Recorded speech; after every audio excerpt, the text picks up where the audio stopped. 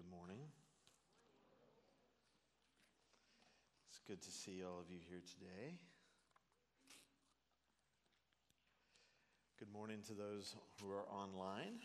It's good to have you with us as well. We're excited about gathering together.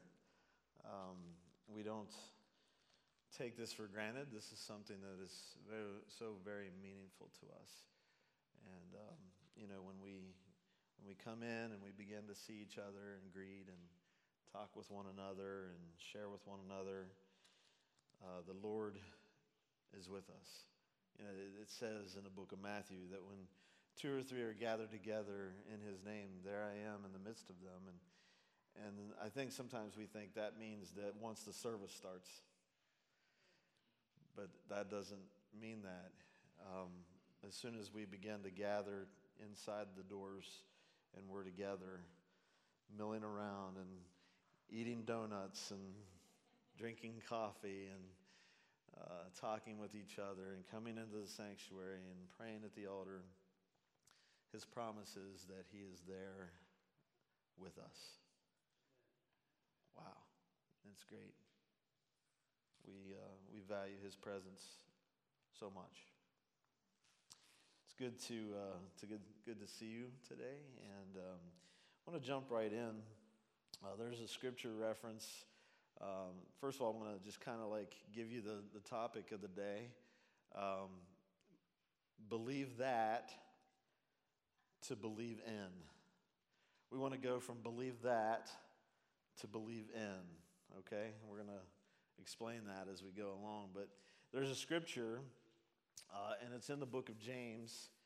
And like Tony said, you guys have stood a lot today, so I'm just going to let you sit down today. But in your heart, honoring the Word of God as we read it together. James 2:18 and 19 says, "But someone will say, 'You have faith and I have works. Show me your faith without works, and I will show you faith by my works.' You believe that God is one. Good. Even the demons believe, and they shudder."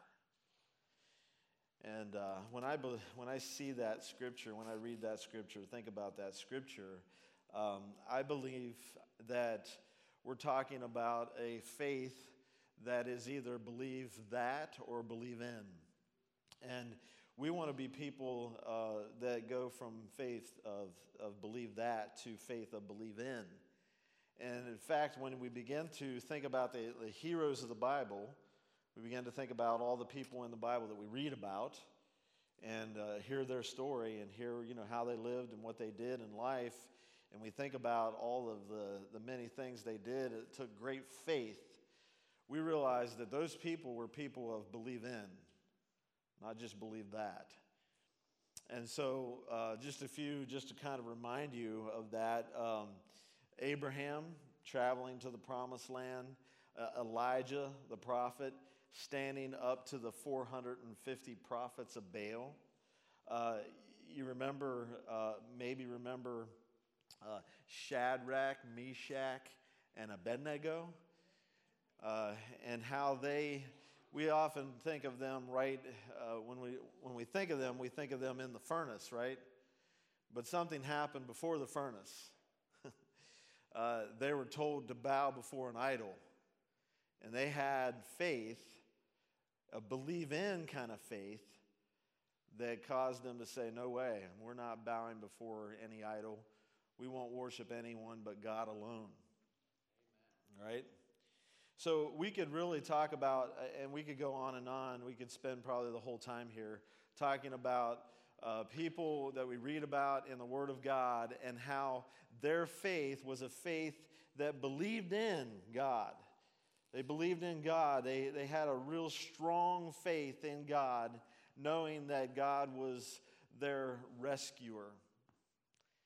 And He would take care of them, and He would guide them, and He would direct them. So I want to illustrate this with something this morning.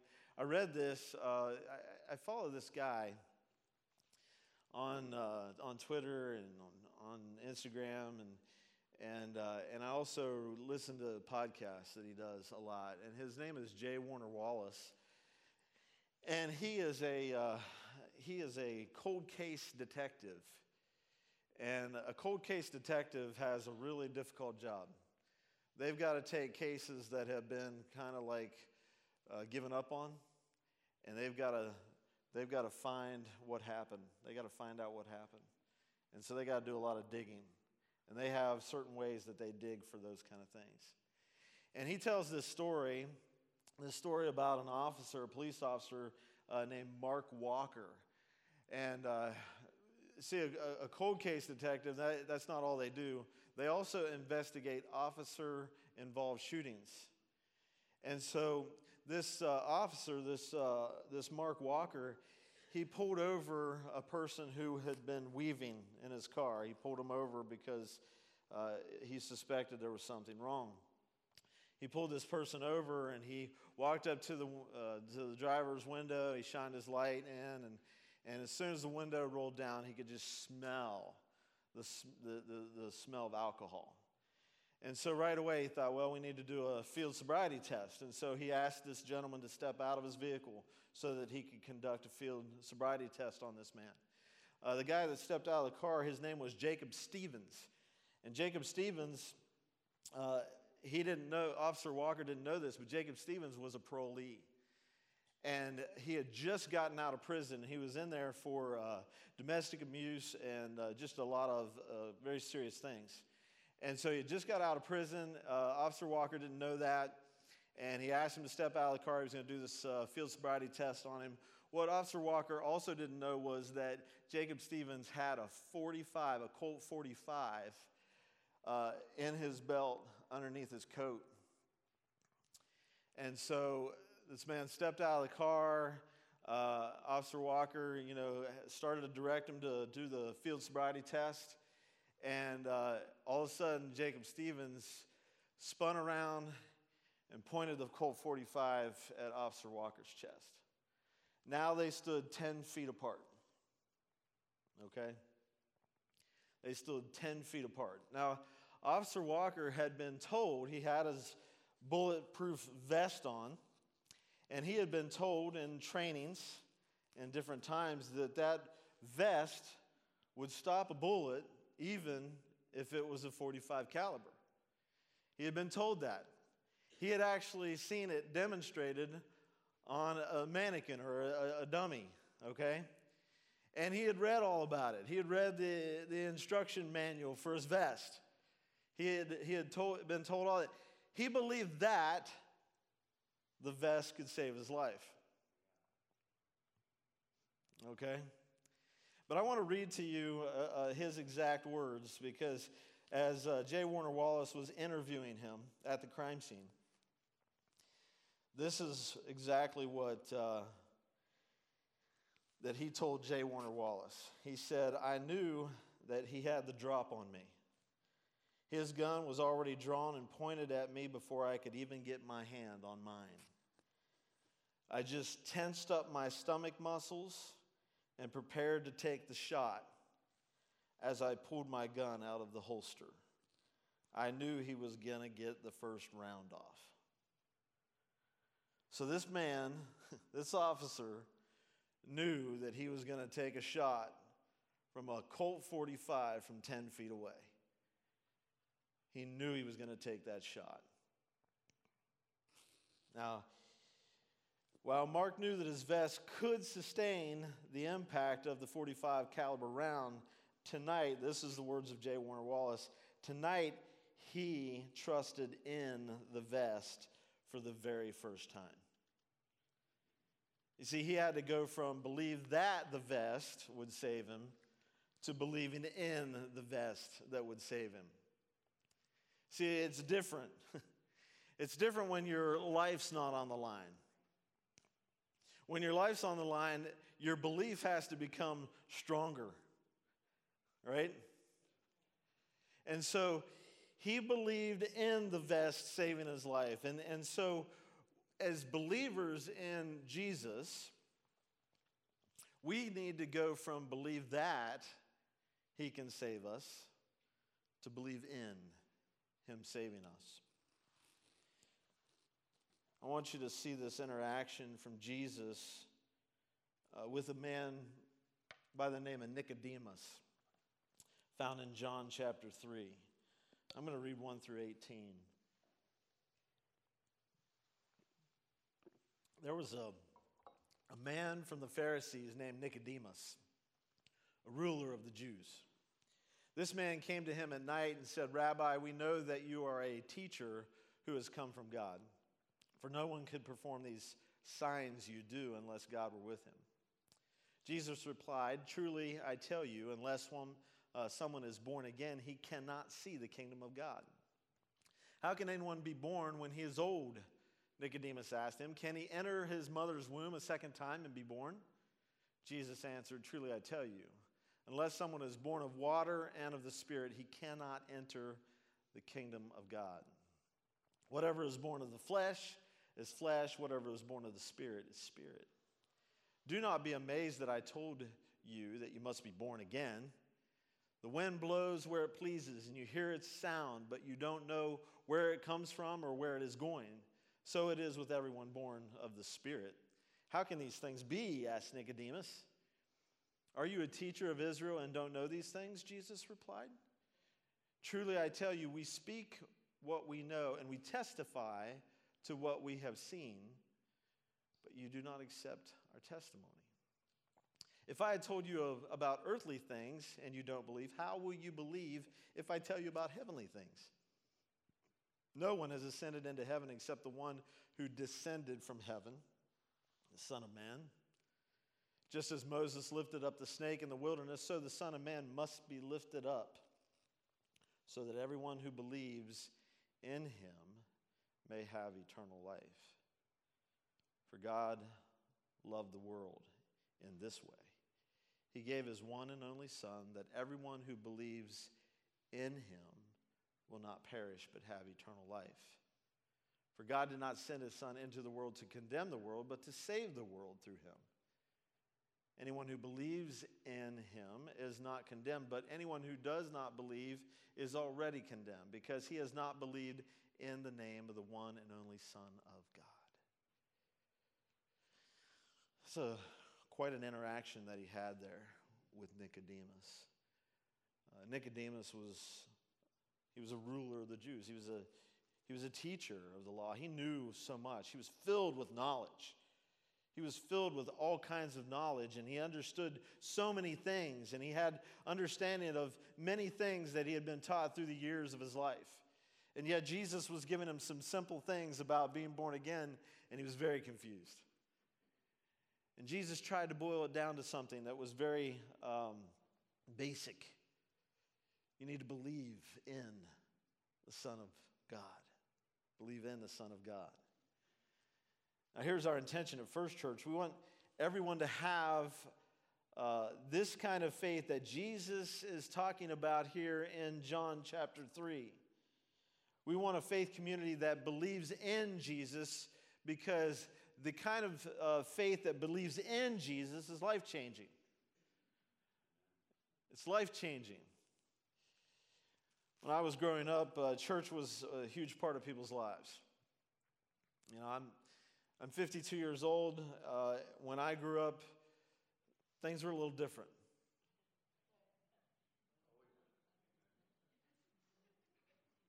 Things were a little different than they are now.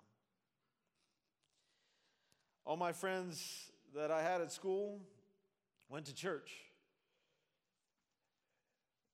They didn't necessarily go to the church I went to, but they all went to church. You know, when we would talk, I would hear them talk about going to their church. Well, we went to church Sunday, and we went to church Wednesday. You know, they would all talk about going to church. And so, church was a part of culture. Not everyone went to church, but most people did. Now, here's the problem, okay? And now, I'm not talking about now, I'm talking about then, okay? Most people were living on the outskirts of faith. They went to church, but they were living on the outskirts of faith, okay? They were firmly in the believe that crowd.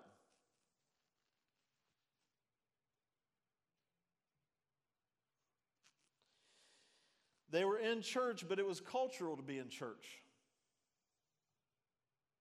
So you see what happens when culture changes and it's not cultural to be in church anymore, then that changes church.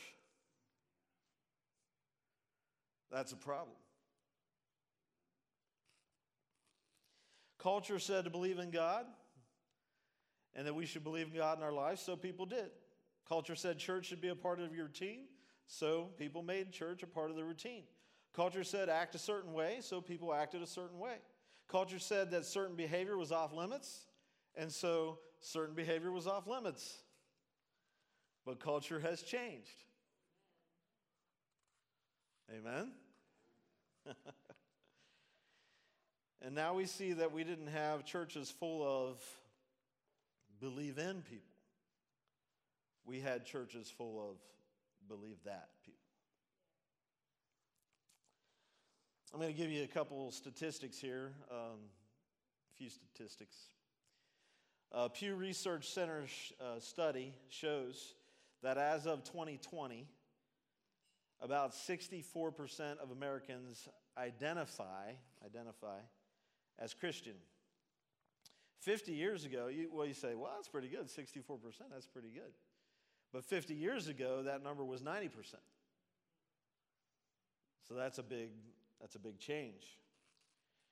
Churchleaders.com did a study, and they said the survey said that people now define regular church attendance as going to church 38% of the Sundays of the year.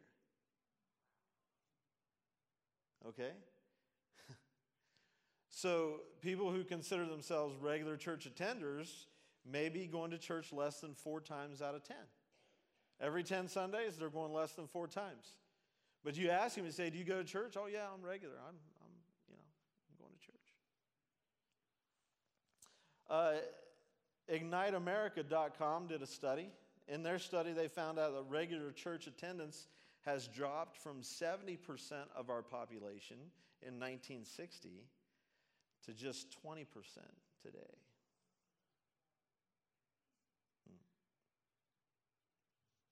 Now, I gave those statistics to the elders and stewards when we had our meeting, and I told them, and I want to tell you today, I don't give you these statistics to discourage. I really don't want you to be discouraged. I really want to give you these kind of statistics and bring this kind of awareness this morning to bring just a realization that the church in America is going the wrong direction, and we have a job to do. We have a mission field ahead of us. We have a work that is set before us by the Lord. And that would be a great place to say amen if you agree. Now, please understand, there are times I say amen, and you guys say amen. But please understand, I don't want you to say amen if you don't agree. I really don't.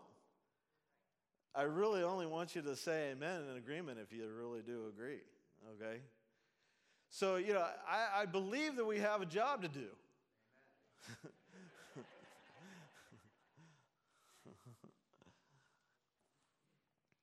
And that job, I believe, is to produce or to help people get to the point where they are believe in people and not believe that people. Because let's face it, James told us that demons believe that.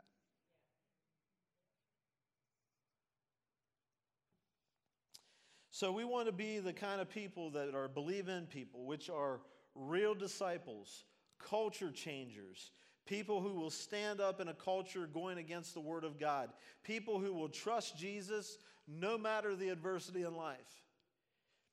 You see, we have a way of looking at this.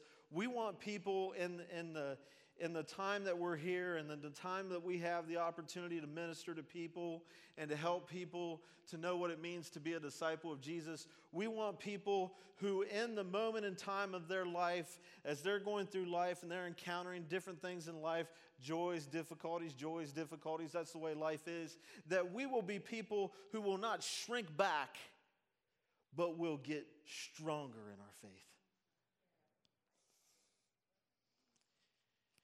And that's not easy. So as we begin to look at 2023, and this is really what I wanted to give you guys before we get into the business meeting of next week. I kind of just want you to know where we're heading. I want you to know what our focus is. I want you to know what we're going to be striving for in 2023. You know, what are we looking to do? What are we looking to be? How are we looking to make sure that we're making disciples and helping people to go from believe that to believe in? Well, we have a 4-part focus. Okay, don't you love it? A 4-part focus. That we're going to try to help people move towards this kind of faith that Jesus spoke about in John 3. Not just to be attenders, okay? We love attenders, but not to just be attenders, but to be disciples who don't fade, but get stronger as time marches on. So believe in starts with prayer.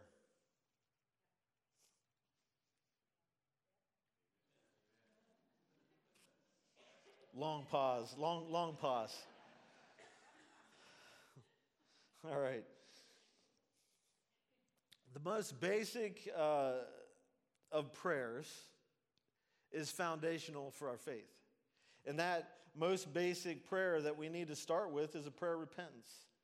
So the first thing that we need to do as people who are helping people to go from believe that to believe in is help them to take that first step. That step of repentance, that step of accepting Jesus into their life to be their Lord and Savior. It has to start there. Really, I mean, if you're going to start anywhere, it has to start at the beginning, and that's the beginning. Because, you know, a lot of times people they say, well, you know, I'll come to Jesus after I do this, or I come to Jesus after I do that, and they come up with a list of things that they've got to kind of clean up in their life before they come to Jesus. And that's not how it's supposed to work. You come to Jesus and allow Him to take care of that. He'll lead you through that. He'll guide you through that. Okay? He'll give you the discernment to know what it is that maybe you need to cut out of life, or what it is you maybe need to start doing in life. But you got to start with repentance. You got to start with that basic prayer that comes to Jesus and says, you know, Jesus, I know that I need forgiveness of my sins, and I ask you to forgive me of this and this. And, you know, you're just coming to Him in repentance. And you're coming to Him and saying, Lord, come into my life. Be my Lord and Savior. I invite you in. You know, it's a prayer that is most basic, and it has to start there. Prayer can't just be a regular scheduled time either. You know, I think so many times when we think of prayer, we think of that corporate prayer time that we just had. And it's good. We need that. We need to have that. We need to have that time when we're all praying together. But if that's the only time that you're praying through the week, it's not enough. It's not enough. Corporate prayer once a week can't be the only prayer that you have in your life. So prayer's got to move beyond that. Prayer must be something that happens for the disciple throughout the week. Throughout the week, all of us need individual prayer closet time where we're just talking to Jesus and we're just listening to Jesus. You know, some of the most valuable time that I have in prayer is when I zip it and I just listen. And I'm just in His presence and I'm just hearing His voice. You say, are you really, hearing an audible voice? No, I'm not really hearing an audible voice. But I guarantee you, when you come to Jesus in a way that you're in His presence and He knows that you want to hear Him, you'll hear Him in your heart. You'll get a sense of what He's saying to you. You'll get a sense of how He's leading you. And he'll say things to you, and he'll lead your thoughts in such a way that you'll begin to understand, I didn't come up with that thought. I didn't come up with that. I didn't think that I should do that because I wouldn't think I should do that. That must have been the Lord that was leading me to that. Okay?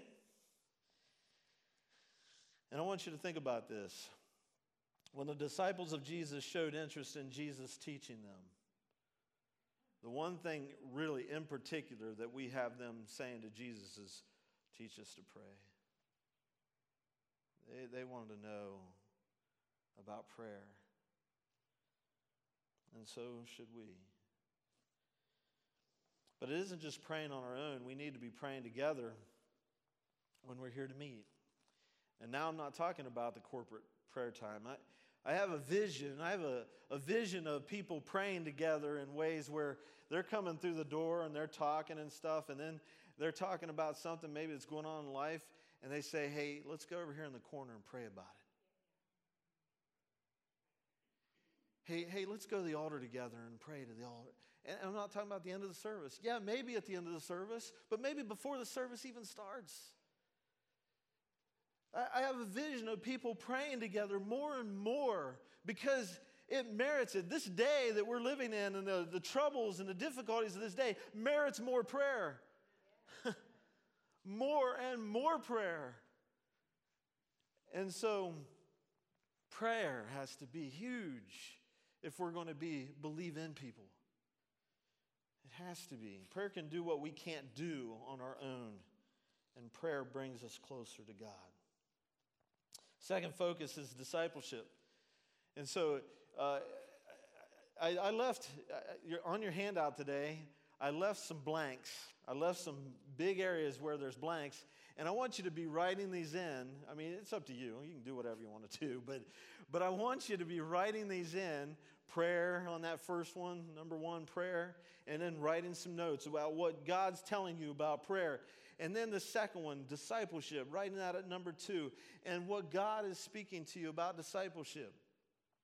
Because if you take notes and you write it down, you'll remember it better. To move into believe in faith, we have to become disciples of Jesus, a follower of Jesus. This is when we begin to understand what it means to live life for Jesus. This is not just understanding, but this is applying it. Believe in means applying it, living it.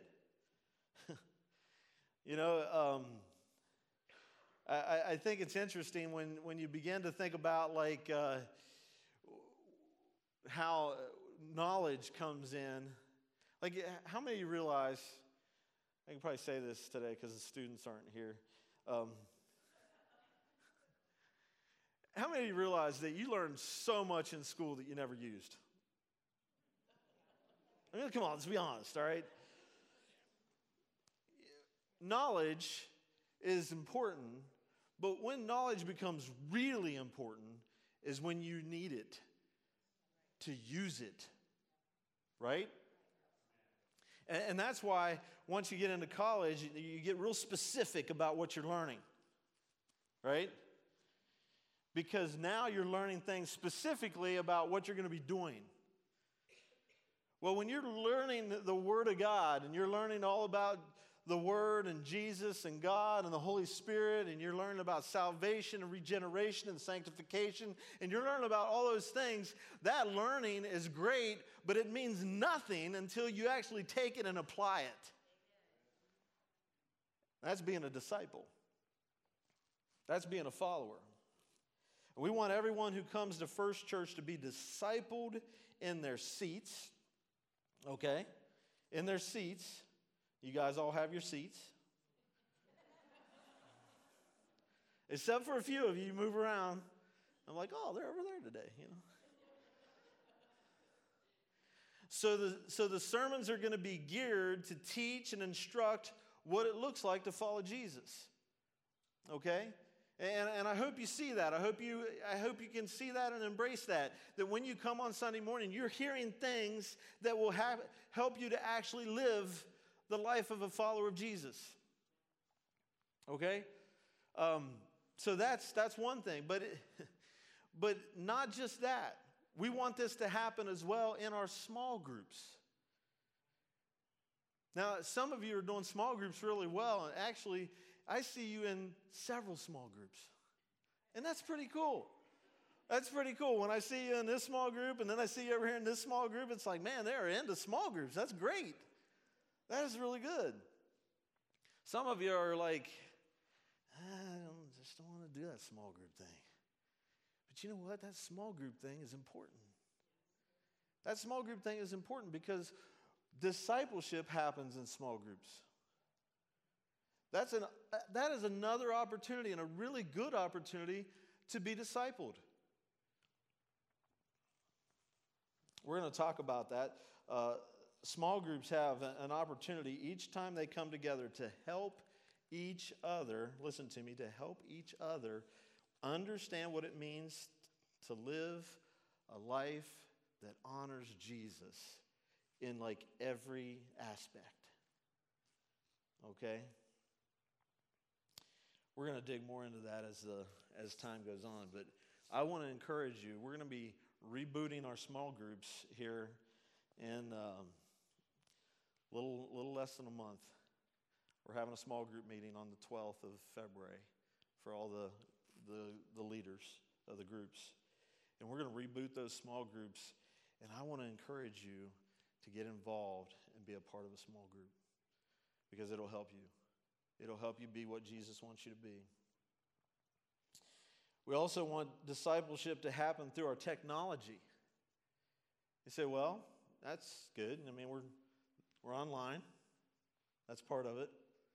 But also, I don't know whether you realize this or not. I hope all of you follow the church on Facebook, if you have that. You'll notice, if you do, that we're sending out right now media studies throughout the week. We're sending out things to read and like little discussions and little devotions and different things like that. We do that to help people understand what it means to follow Jesus, to walk with the Lord, and to be faithful to Jesus in their life. And so we want to do it through technology. We want people to be discipled one-on-one. This happens when we read God's Word together, understand God's Word together, learn to apply it together, and just really go out and begin to challenge one another and keep one another accountable in following the Word of God. You know, it's really interesting when you begin to read the Word of God with somebody. You're reading the same thing. You're coming together and you're talking about what you got out of it, what it meant for you. And then you're talking about with each other, hey, how does that apply to our life? What are we supposed to be doing? Or what's this mean for us? And then you're coming together and you're also saying, how'd you do with that this week?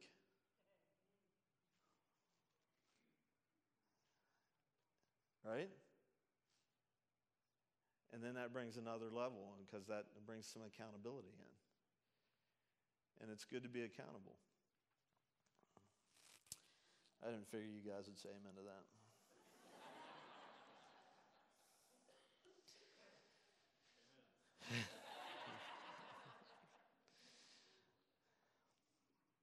For the disciple of Jesus, application of God's word has to be more than a concept. It has to flow into everyday living where the rubber meets the road of life. Third thing is believe in. The third thing in believe in is that we need to love each other, okay? Love each other. Loving each other helps our bond. It helps our bond. It helps our unity. Love starts with a decision, not a feeling. Do y'all agree with that? Do you agree that love is a decision, not a feeling? It has to be. Now, love many times produces a feeling, okay? And it's so nice when it does. But it doesn't always. It doesn't always. Our granddaughter, Gemma was at our house last night. We were babysitting. Yes. It was fun. We had a good time with her until she was inconsolable. Then it got interesting. And so for the last, I don't know, maybe 20, 25 minutes, I walked with her back and forth in our house from one end to the other, because if I stopped, she cried. If I sat down, she cried. It's like, I wasn't feeling the love.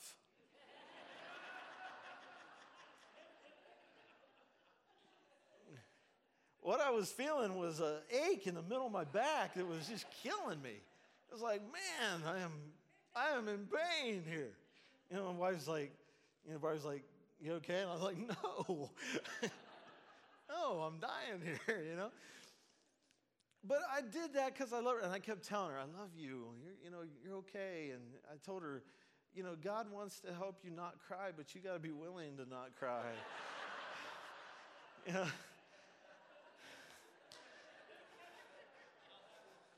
Yeah. Didn't work. It's true, but it didn't work. Yeah. So love isn't a feeling. It starts with a decision. And so we got to decide to love one another. Amen? Yeah. Love happens when we connect. I'm going to try to speed up, okay? Love happens when we connect. We connect through personal relationships, small group gatherings, and fellowship get-togethers. This unity that comes from lovingly connecting ties us together in a biblical way that keeps us from fragmenting. Because it's easy to fragment. It's easy to lose our connection, turn and walk away.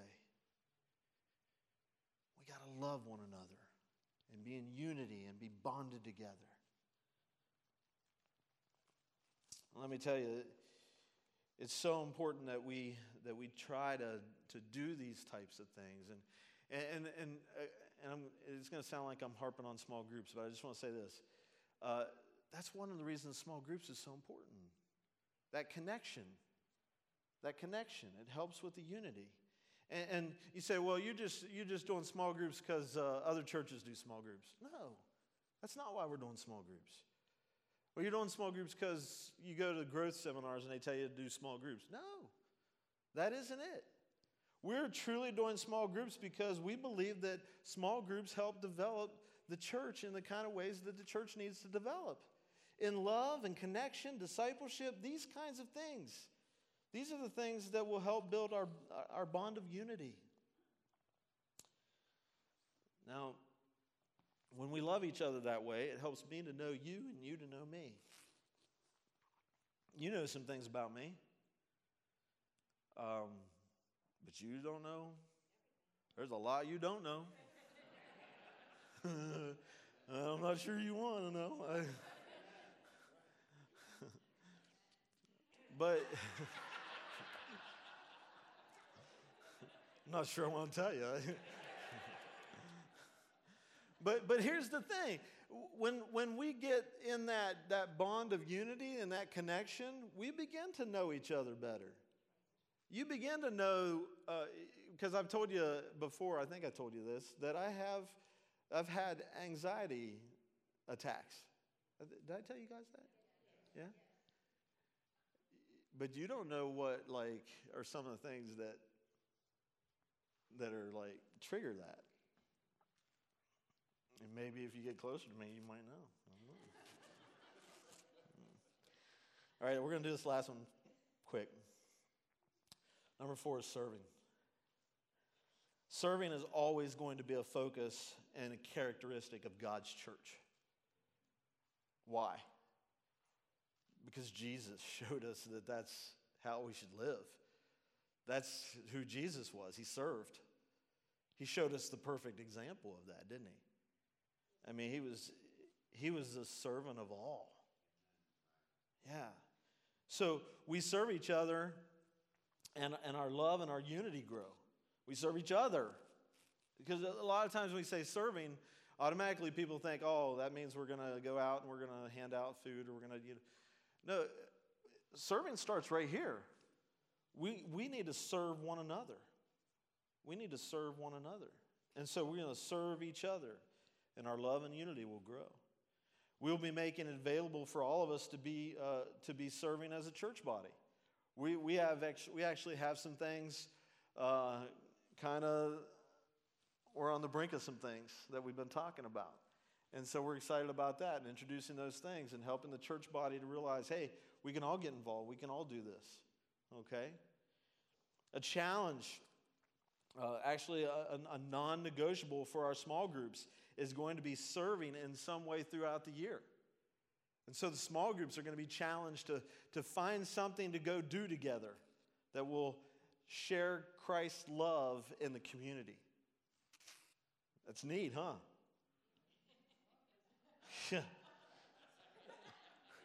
That's neat, huh? I hope so. We serve to reach the world outside of our walls as to not become an aquarium. Because we are not called to be aquarium keepers, but to be called to be fishers of men. Right?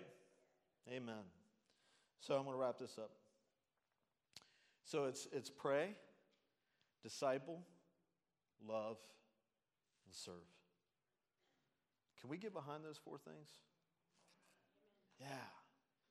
Yeah, I'm excited about it. I'm excited about it. This happens through more focus on prayer, our regular Sunday services, small groups, and more intentional efforts to find places where First Church can help others.